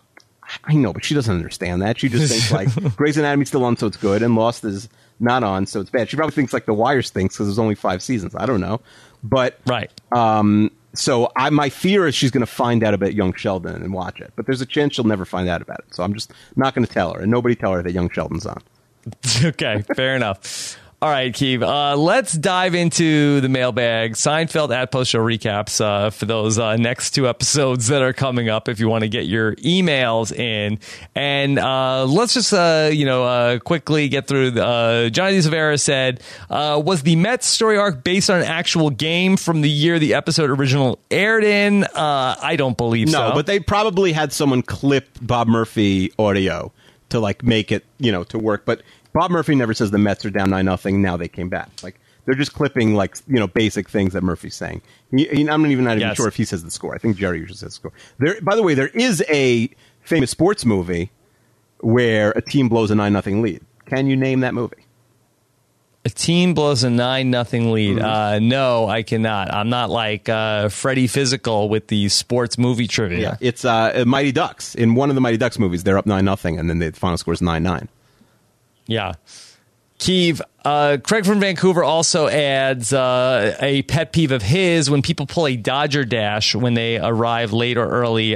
Craig from Vancouver also hates that. He says, you paid for the ticket. You have to stay to the end. Damn it. Yeah, you sound like Howard Wienerker, my grandfather. I agree. I have no problem leaving a Met game early. Like, the Mets are down 6-2. You know they don't have it tonight. It's fine to leave early, but to me, a football game, it's such it's all day. You spend more time at the tailgate if you tailgate than you do at the actual game. So it'd be insane to just stay at the game for 2 hours when you're at the tailgate for 4 hours. Just stay and watch your team lose.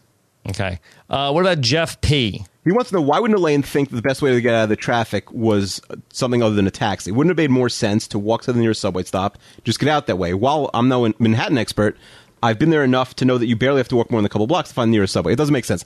I would say maybe Elaine is too bougie for the subway, but obviously we've seen her on the subway 6 different times. That's not the case. Right, but not recently. You think now she's at Peterman, she's like, oh, I can't. If Peterman sees me take the subway. And Elaine was down and out in season 5. She was broke and had no job. There was the point.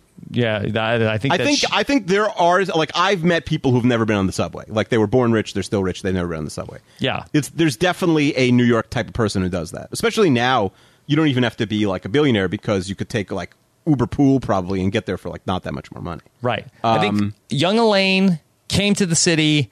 She bought cheap clothes, or she wore things that she bought in the village and stuff like that, and she was kind of a hippie to some degree, and then she was down and out. She ends up working for Peterman and for the catalog, and then she ends up taking on this really bougie persona, and she's much different from season 6 on. Yeah, I would. I think what you're saying is true. So maybe she becomes a no subway person. Yes, I think she becomes no subway. Harold Rice wants to know, should Newman have been Maroon Golf's place in this episode? No, I don't think so, because I think that with Newman, there's a lot of other negotiation points that open up of Newman will let you talk to Elaine, or will give you a cookie, or there's a lot of things that you could talk about with Newman. It's also weirdly non-hostile, and if it's with Newman, it's hostile. What does Jim, the physics correspondent, want to say? 137. The episode ranking last week, besides being a prime number, is also a notable number in physics. The fine structure constant. This is like a Big Bang Theory episode, Kiva. The fine structure constant, which relates to the strength of the electromagnetic fields, is equal to almost exactly 1/137th. That fact makes 137 a favorite of numerology. To bring this back to the topic at hand, apparently Jerry Seinfeld is a bit of a numerologist, though his special number is 9. And this is links to an article, 5 Things You Didn't Know About Jerry Seinfeld. Yeah, I guess maybe that's why I wanted to end on season 9. Too bad, Seinfeld, his favorite number wasn't 11, or else we'd have 48 more episodes. Yes. And we'd have a lot more time. So his favorite Met was Todd Hundley? Yeah, he was a big Hundley guy. Has anybody else worn 9 for the Mets? Oh, well, how could you give away 9 after Hundley's one? Yes. I'm trying to think of Mets who wore 9. Mets used to be on Channel 9. That's right. So that was something. Well, 9 now is Brandon Nemo, so maybe hopefully that will be retired. Yeah, I hope so. But in all likelihood, that'll be available next year. Okay. What about Mike C.? All right, Mike C. says the most unrealistic part of the episode is that Maroon Golf still had room to back up, and the car behind it wasn't right up on its bumper. In New York I City thought the traffic. same thing. Yeah, that's a little Chester. Yeah, but it's true. They did say the inside look people, the producers were saying that it was very hard to sort of block they have this. 100 cars right. that they actually it was very hard to block it, and you see they're shooting from a cab where they have a camera on it. It was probably their most complicated set. A lot of moving parts. Sean Falconer says, I met Dan the Benefactor last week. I was at a bowling league, and he recognized my name, and he came up and introduced himself. So they're just randomly meeting each other in the middle of the Bay Area. They've never met before. They don't know what each other looks like. Yes. Recognize his name. That's crazy, no? That our listeners are that's just interesting, though, each other in public. because if I think about it, because I've met Dan the Benefactor, and I was in the Bay Area when I met him, and I know Sean Falconer is in the Bay Area, and I just but because Dan the Benefactor is a Washington sports fan, I just assume that that he lives in Washington, but I guess that makes sense. I didn't even know that he likes like the Seahawks. No, DC. Oh, right. Yeah. I was confused. Like, yeah, he's a Nationals fan. Right. Yeah. No. All right, so now you guys should become friends, Sean Falconer and Dan the Benefactor. Yes. You have Saturdays free where you don't have to listen to the show anymore. You could hang out. Okay. What about Lindsay? How do you feel about parades, guys? I always find them pretty underwhelming, but I'm also from a very small town, so the parades always involve like 20 people. The Macy's-esque ones could probably be cool, right? Yeah, the Macy's parade is like a spectacle. Yeah. With the big floats. Yeah, the big parade's like, are you a marching band fan? Like, are you okay? I like marching bands doing covers of like real songs. Yes. Like at a halftime of a college football game. I can get into that. I like that. The local town parade to me is kind of dorky. The only time it's okay is like the only ones I've been to that weren't totally like, oh, I got to get out of here right now is like a firefighter like does something heroic and is honored, or a firefighter, a cop is like killed in the line of service. Then you have like that small town. It's not really a parade as much as like a memorial where people like march up and down the street. But like the small town parades where it's like Thanksgiving parade, but there's only like 20 people. That's kind of lame. Or like a homecoming for a small town. The parade at Disneyland, I feel like is a nice break from the day at Disneyland. Yeah, that's true. Not you that don't I'm have to wait in the anti-Disney. line. I'm just saying it's like it's hot. Like let me sit down for a little while. I always kind of think it's like a waste. It's well done, but I always think like, I'd rather do another ride. Yeah, but sometimes that is like the titular Puerto Rican day in Disneyland, where sometimes you're just like, oh, well, I'd like to get over there, but there's a parade happening. Yeah, oh yeah, that blocks traffic. That's true. If you're in that part of the park, you're right. Okay, what about Amir? All right, so Amir says, Elaine comments that they left the game because we were getting shellacked. Emphasis on the we. Elaine is an established Orioles fan. There's no we. First of all, maybe she's an NL team. Second of all, do we know who the Mets are playing in this game? Well, there could Here's my be theory. Interleague play. So how about this? Interleague play. The Mets are down 9-0. The Mets are up 9-0. They leave the game because it's a blowout. While they're in the car, the Orioles score 15 runs. Now it's 15-9. And she says we were getting shellacked. The Orioles were losing. She doesn't care. She's not a big enough fan to care that they're winning now. She was excited when she was at the game, but now she doesn't care. But Jerry cares because he's a bigger Mets fan than Elaine is an Orioles fan. So now they're down 15-9, and Jerry's getting excited because they scored 2 runs there. They never say it's 9-2, right? They just say we scored 2 runs. Right. Let me give you a different theory. It's interleague play, and the Mets are playing another AL East rival, say the Red Sox or the Blue Jays or the newly minted Devil Rays, right? They were there. Could have been the Yankees even. Could have been the Subway Series. Could have been the Subway Series. I think there'd be more juice for the Subway Series. When did the Devil Rays come? Devil Rays, did they? I think that this might have been the first season of the Devil Rays in 1998. Second season. Second season? I think 97 was their first, yeah. Okay. So Elaine felt like, we were losing because she wanted the Mets to beat that team. Yeah, so she would say we. I mean, it's possible. Yeah. It's not the craziest thing I've ever heard. Okay. This is the second time Elaine has made disparaging remarks about a child being born out of wedlock. Yeah. With the first one, the little bastard from the hot tub episode. What's her issue? Like, she seems to be a pretty liberal person. Why does she care about this? She's very puritanical. She cares a lot about the family. Like the traditional family, doesn't the nuclear family. She's like a real Dan Quayle. Yeah, it seems like something that Elaine would not care about. I don't think that she ultimately cares. She's just judgmental. Yeah, she wants to gossip about it. That she turns around and gossips about it. Mm-hmm. Yeah, she's more of a gossip than somebody who's anti a child being born out of wedlock. Kramer claims to have spent that much on aftershave. That much being like $1.5 million, which is what the apartment costs. Amir says, not only is it a bold lie based on the amount being spent, but we also know that he switched to butter. Right. His name also isn't H.P. Pennypacker. Yeah. So I think that Cosmo Kramer does not spend that kind of money on aftershave, but in this, fake backstory, perhaps H.P. Pennypacker does. Yeah. I wouldn't get too worked up about it. Right. Okay. Here is Chester. Chester You know his parents call him Alexander, not Alex? Okay, that makes sense. I feel like there's a lot of parents. It's a very long formal name. Alex, and it's four syllables. That's a lot. I could see it, though. Alexander Chester, you get here. I don't know what his middle name is. Alexander Chester, you get here right now. I think it's Lewis, right? Trouble. You think it's Alexander Lewis Chester? Yeah. Maybe Arthur Chester. I don't know. Alexander Arthur Chester. I can see him being Arthur. I'm going to ask him while you read this. I'm going to ask him his middle name. Is he named after the president? That's what I'm thinking. Yeah, I would put it past his parents. He might be. Yes, he does follow political history very closely. Yeah, I could see Jerry, his dad, doing that too. Okay, so I still don't think his dad likes me. By the way, he's on 32 Fans this week, and he didn't sound like he was doing it to me. Okay, AC says there's nothing worse than being in the city on those Sundays when there's a parade on Fifth Avenue. This is a very relatable episode for anyone who has spent a summer in Manhattan. What was the part that Chester found so relatable? I guess being stuck in traffic. Not the flag burning. No, not the flag burning. No, I mean, yes, the flag burning, but that it's not just summer in Manhattan. That's just wherever he is. Yes. In what world would a movie theater audience be happy about some a-hole ruining the movie with a laser pointer? Yeah, again, like, not only would he have been kicked out, like, the whole, let's say, AMC chain would have banned him for life. Right. Maybe there was a novelty. This was like the first day somebody went to movie for theater. For like a week, but yeah, it's possible. Maybe this was like, but again, you could say, like, maybe it's the day before they found out, but the whole thing is about, it bothers your eyes, so. Okay. I don't know.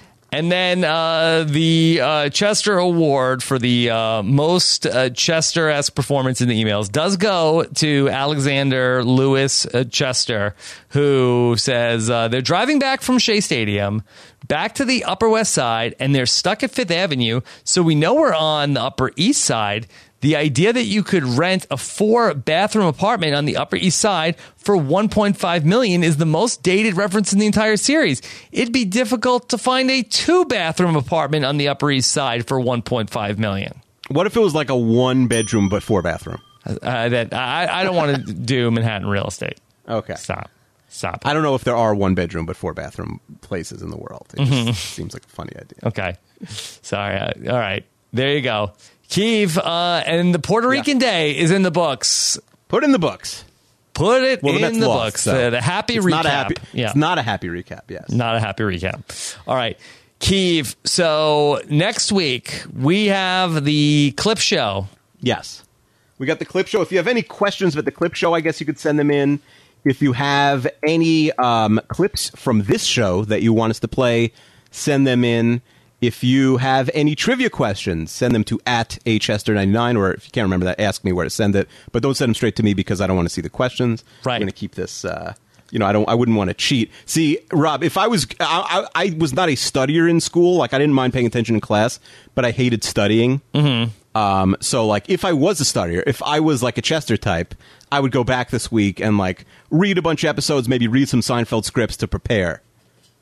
But I don't think I'm going to do. Are you going to do any prep for the trivia contest next week? No, probably not. I mean, other than I'll watch the clip show. Well, the clip show may refresh our memory on certain things. Yes. That is true. Yes. Keith, can I reveal the other big announcement that we had? Yes, since I don't know what you're talking about. Yes. Yes.